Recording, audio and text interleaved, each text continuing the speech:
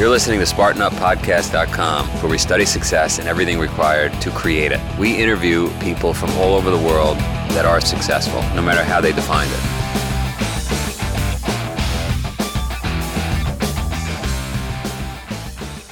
All right, we're back here at the farm once again at the Spartan Up Podcast. I am Tim Nye, Colonel Nye. So welcome everybody. To my right here, I got Sephra, the seed queen. I've got Joe, and I've got Johnny, the doctor, the mind doctor.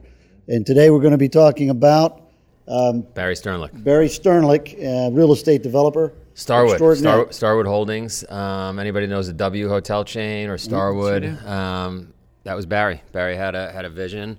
I don't want to get into exactly what he talks about in the podcast, but one thing he does say is he was busted at 31 years old. He lost his job. He was actually collecting unemployment.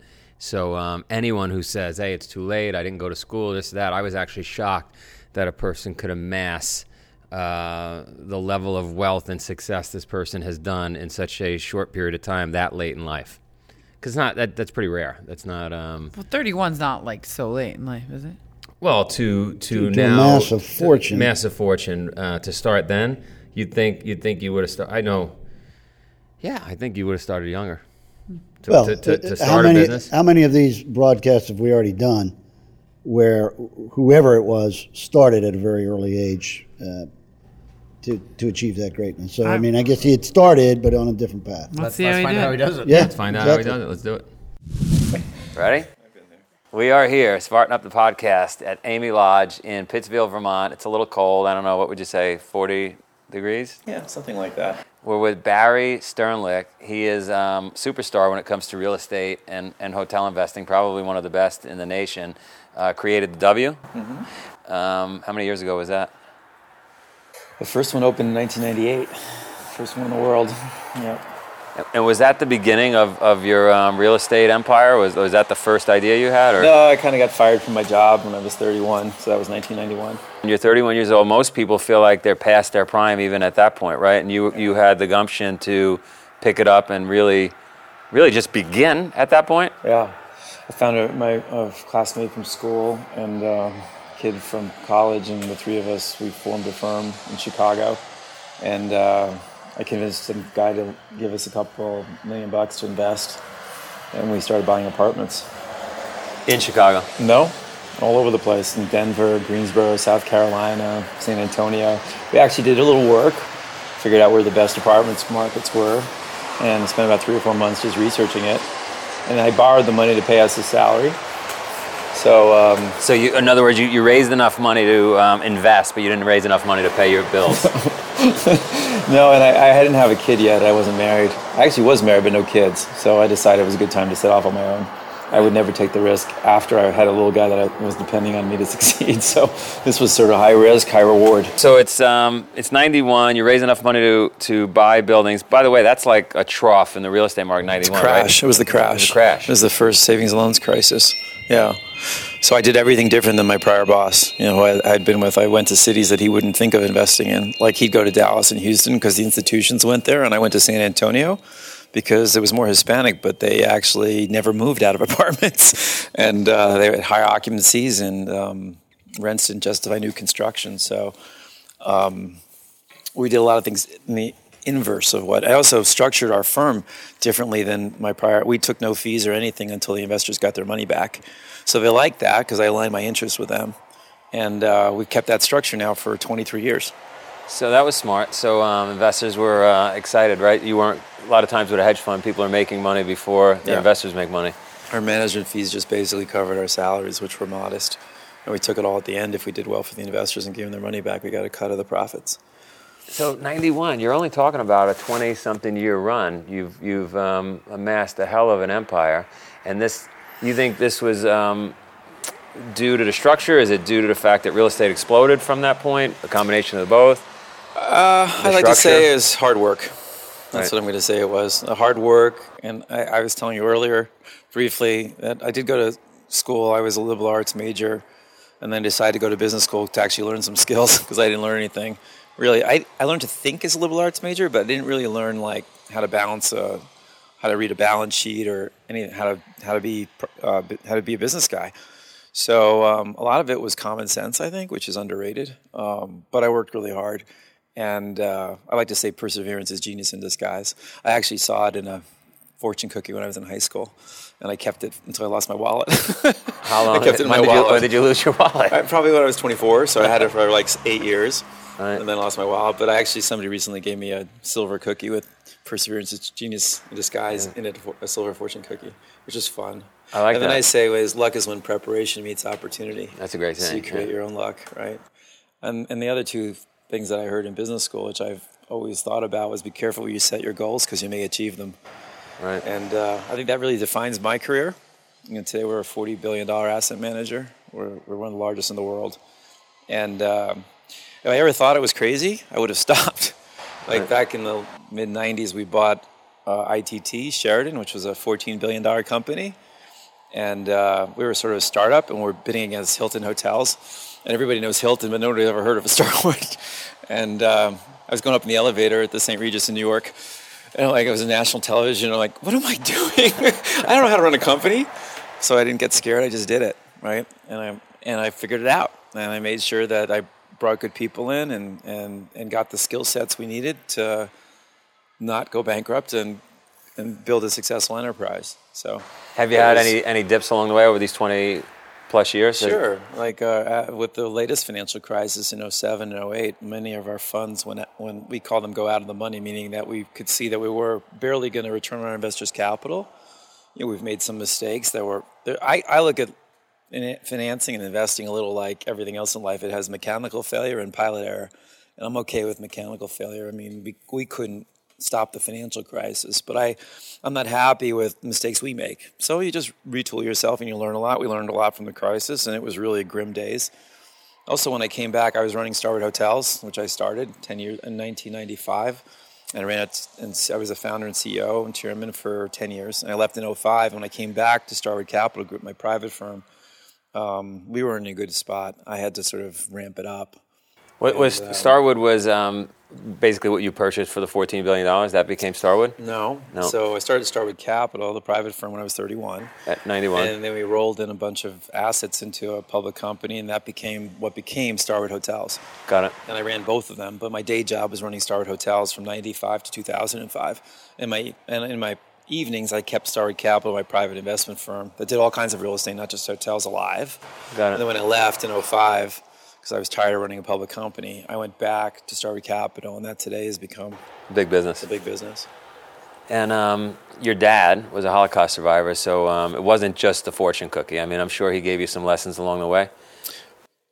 When your father was 9 when the Nazis threw him out of his home, and his father was my grandfather was sent to a Russian work camp. It's always better than it's always good, right? It's always good. It's always good. It's all good, right? It could be worse. And exactly. Whenever you think it's bad, it could have been worse. And it's a great country. I mean, my father. Did he say that? Was that something that resonated around the house? Like when you said, "Oh, I don't really like the cereal." He never wanted to talk about the war. I mean, he didn't talk about the war. It was only when I was 38 I took him back to Poland, where he left Poland. He walked and fought with the partisans in the Czechoslovakian mountains. The Russians rescued him, and I asked him if he killed anybody. It took me 38 years to ask him. My siblings never asked him, and he did shoot a few Nazi guards. Wow. So I figured it made me tough, kick me down, and that's what keeps me going is, when there's adversity, I just want to prove everyone wrong. I just get up and I'm going to beat the shit out of people. Yeah, right. Not really, but I mean, it's not that. It's just, it makes you tough, right? And you're just an amazing country. You can do whatever you want. You can, and you really all you got to do is do it, right? You just got to actually do it. Hope isn't a business strategy. Yeah, right. Right? You got to make it happen. And you can. And it's really, look, everyone has 24 hours in a day. How you choose to use them is up to you. It's this fair world, right? And you can do whatever you want. And I always wanted to make enough money that I wouldn't have to worry about things. And for my kids, that they could do whatever they want and they'd just be happy.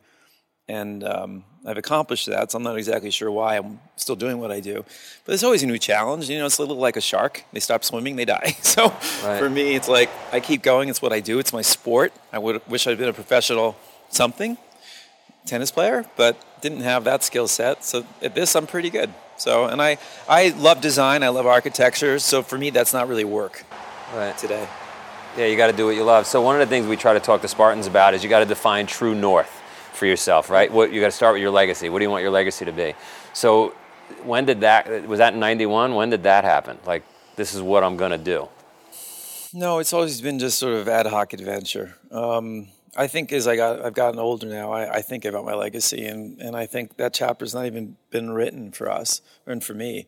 I mean, we try to be very philanthropic. We've picked causes now. We're very focused on education and diabetes research, stem cell research for that. And I'm chairman of Robin Hood, which is the nation's largest poverty fighting organization based in New York City. So I just love having the opportunity to do that. You know, that's just a real blessing to have been successful enough to give it away and then change people's lives. And I hope, I mean, I've never talked about my legacy before, but I want to do more there. You know, probably will go back and teach at some point. And I like talking to kids. I like inspiring people. I started with nothing, absolutely nothing.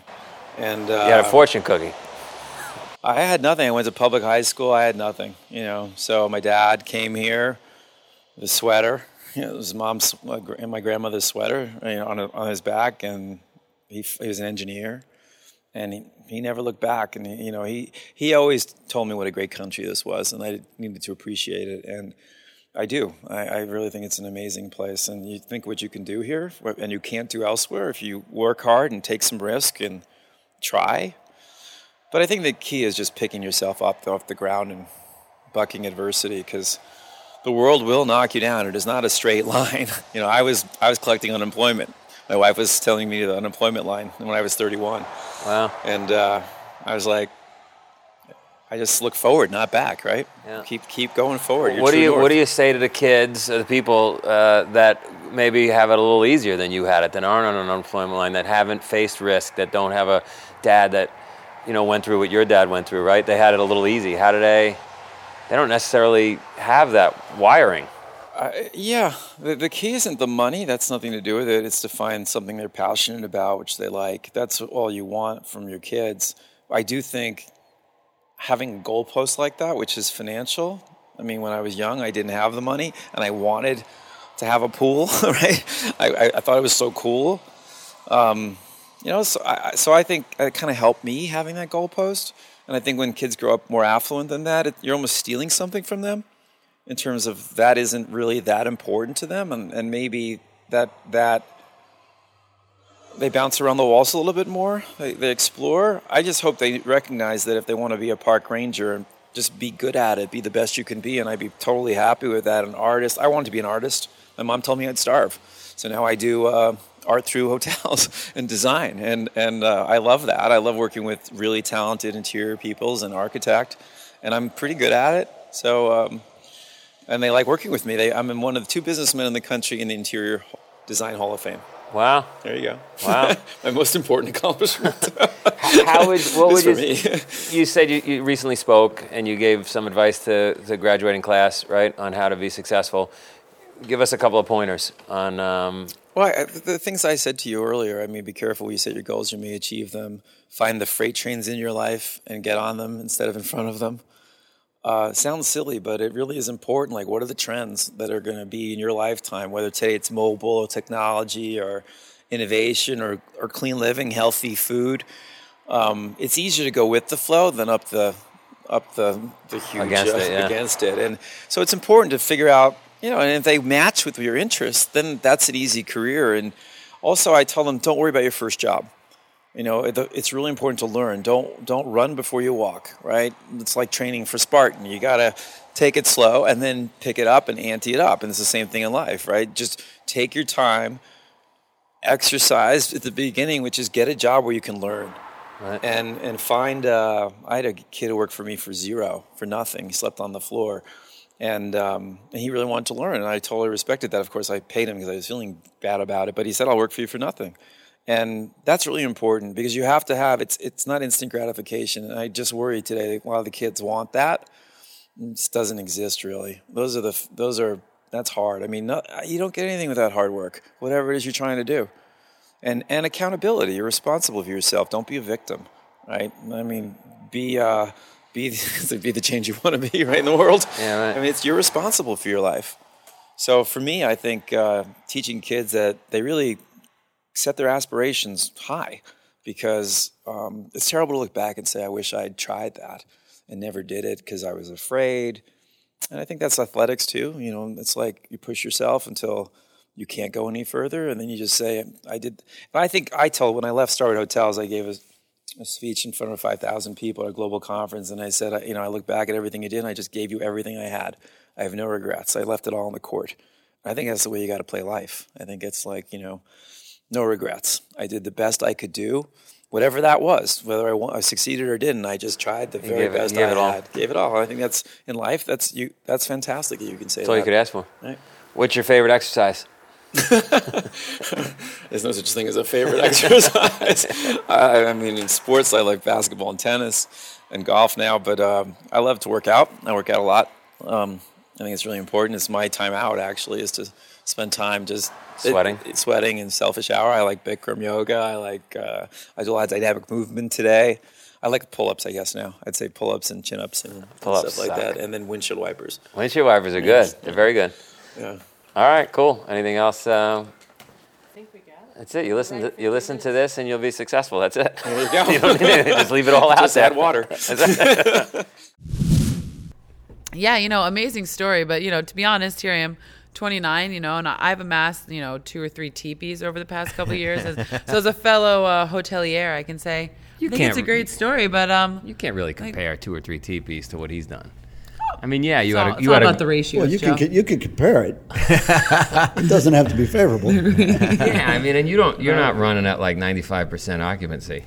No, sure. The chipmunks are always coming. Actually, I'm going to tell you, I've stayed in W hotels. They're magnificent. I've not stayed, but I've hung out in that teepee. I think they are comparable. Time out. Pretty Time out. spectacular. You get fire. Whoa! Unfortunately, we don't know if Sephra will be back. We've had some technical difficulties. One of our lights caught on fire thanks to a large fly. Exactly. And I was a little concerned when Colonel Nye yelled fire, I ducked. I'm going to be honest with you on that one. Yeah, well, I didn't rush right over, but I guess I should she's have. back. All right. She's back. Fire okay? Okay, So- we're on camera there. So our hotelier is back, which is fantastic. Joe, you had a great conversation there. Barry's awesome. Great story. Anybody that has built a business or built something, TPs, knows how difficult that challenge is, right? Or doing a race. This is a race of a whole different magnitude. This is the equivalent of running around rather than doing a 100-mile run. What this guy did is he ran around the entire world with no shoes. Yeah. Right. Because that the magnitude, that number of employees, probably on the scale of the military, you'd get it. It's hard to make that all work, right? And raise the funding and make sure the bills are paid and do all that construction. And he manages $40 billion worth of real estate right now. It's astonishing. Astonishing. Yeah, and again, we've talked before about the hours in the day and people who spend time being bored and looking for something to do. There's always something to do. Well, I spend time with him. There's not 3 seconds of free time in his life. Not 3 seconds. Yeah. He's moving. He's on the phone. He's thinking. He's making it happen. Sure. Now, and there's a whole other conversation there, too. I know Sephra talked before about how important it is to sit down and be still in nature, and it might have been a while since Barry's done that. So there's the idea of balance, too. And you're around a lot of successful people. What do you think about that whole balance piece? Well, so what I like about Barry is he stays fit. Mm-hmm. He eats healthy and he stays fit. And what drives me absolutely nuts is that CEO or CFO or CEO, whoever he is, that high-level ranking officer in the organization that goes off the tracks, is drinking soda every day, gets completely unhealthy, retires, amassing this great business card and this wealth, and then goes fly fishing in Montana and dies. Yeah, sure. Doesn't make any sense. Yep. Right? You were able to play it at your A game on this side of your life, and you couldn't get it together over there. I don't understand I it. say going pro on both sides, right? From Yeah. the podcast, If you're gonna go pro, go pro. Yeah. Yeah, cool. And I heard the soda dig one more time, so I didn't really respond to that. But anyway, I was also taken by when he was talking about risk, and he said he did this at 31, and he was married but not yet had any children. And it was interesting that he said, if I'd have had children, Might not have done it. I don't even know if he said might not. I think he said I wouldn't have. But either way, just the fact that comes into play, that he did a risk assessment essentially, right? And what am I willing to risk when I have that responsibility of a wife? But where does that responsibility that struck home with you, because I remember a story you told me when you were hanging out of a tree in a parachute getting shot at. Right. I came home. This was years and years ago. Although it's interesting. When I was 31, and we had gone down to Panama, and we jumped out. And I ended up in a tree, and I ended up with people shooting at me, and they came very, very close. But anyway, I thought about it when I came home, and I told my wife I ended up getting a vasectomy because I thought, I'm going to continue to do this for a living. And it'd been a shame if I would have left 2 children behind. It'd be doubly shame if I leave 4 or 5 behind. Sure. So I went out and got that fixed because I wanted to continue doing what I was doing, but I didn't want more risk. No, that's completely fair. I was lucky when I was young. A 50-year-old, very successful guy said to me, "You need to take the risk now. You need to go for it because once you're married and have kids, you're not going to be able to." And you don't understand that as an 18-year-old kid. Mm-hmm. But thankfully, I listened to him and I went for it. Yeah. But you think when you think of a business as an endurance event, you think of a hotel, somebody who owns that many hotels. What's the finish line, right? I mean, how do you even mentally prepare yourself for an endurance race like that just has no end, conceivably, right? It's like TPs everywhere. Booties everywhere. That's a great question. When you put it, how do you mentally train for that? When you put it in a racing context, I know a lot of our viewers will be coming from a racing background, or at least getting into racing. A lot of people think that the ultimate race is a marathon, right? 26 miles. How do you run a marathon? You say you go left foot, right foot for 26 miles.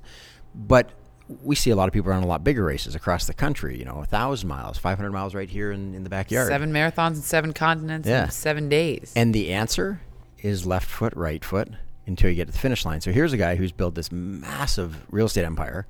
You know how he does it? He gets up and he works every day, and his finish line just happens to be further out. And so he's just working for a bigger goal. So I think that it all starts with making your bed in the morning. Sure, yeah, right? Exactly, absolutely. He makes 8 million beds. He makes 1 million beds. That's right. Well, it's interesting though. What is it that others saw in him? Because we talk a lot about leadership. Or what he saw in himself. Well, what he saw in himself, but he had to sell himself because he didn't have money. Yeah. So he had to go get the investors, and he talked about having the money. The money that he had, he got it, and then they have to pay couldn't himself. make payrolls, couldn't pay himself. Right. Yeah. So, but he's got to go and convince somebody that he could. Else they wouldn't have invested in him. Well, I mean, I don't want to go down a rabbit hole, but it is interesting. When I became capable of actually investing in other things as opposed to looking for investors, investors are looking for jockeys to bet on, right? Mm-hmm. There's lots of money out there, and so you're right. It's just a matter of which jockey are you going to bet on, because it's a tough game to be an investor, right? You not only got to bet on the right jockey, you got to bet on the right horse, and then the environment's got to be conducive to racing that day. Right. It brings me back to a great question you asked before, though. You asked about confidence and how people develop confidence and the importance of it. And when you think about it, when somebody walks into you and they're going to pitch that you need to invest in their, huge idea, it's all about confidence. If that person comes in and they don't project that they know it's going to be successful, you're not going to invest in them. They might have the greatest idea in the world, and if they're introducing it without confidence, so I'm just thinking back to what you said a while ago about confidence. That's everything. It's DOA. And I think about a podcast we did with the best explorer of our time, Rand Fines, right? Mm-hmm. And him and his wife, they got 1,900 investors over 7 years where they didn't get paid for anything to go find the lost city of Arabia, or for one of their expeditions that took them 8 different times, right?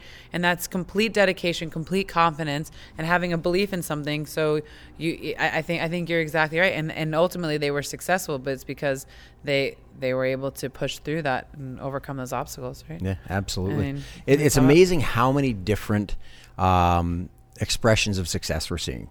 Here's a guy who's incredibly successful on a business front. We've seen other people who they're not defining it by financial means. You've got a climber. I don't know if we've seen that one yet or if it's coming up, but great guy.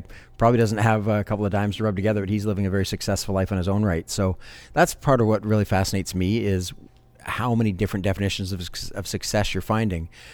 But again, at the end of all this, what we're trying to call out of this is, what are the common themes that, whatever your definition of success is, there are probably still some common things you have to do to get there, whether it's long-term vision, whatever else, we'll come up with them. But I'm enjoying this process, being on right here. That reminds me of, if I may, quickly, one of my favorite kids' books of all time, right, is called The Search for Delicious. And what they do is they go all throughout the magical kingdoms, and they try to get the trolls and the trees and the mermaids in the water what their definition of delicious is, right? Because everyone has a different definition.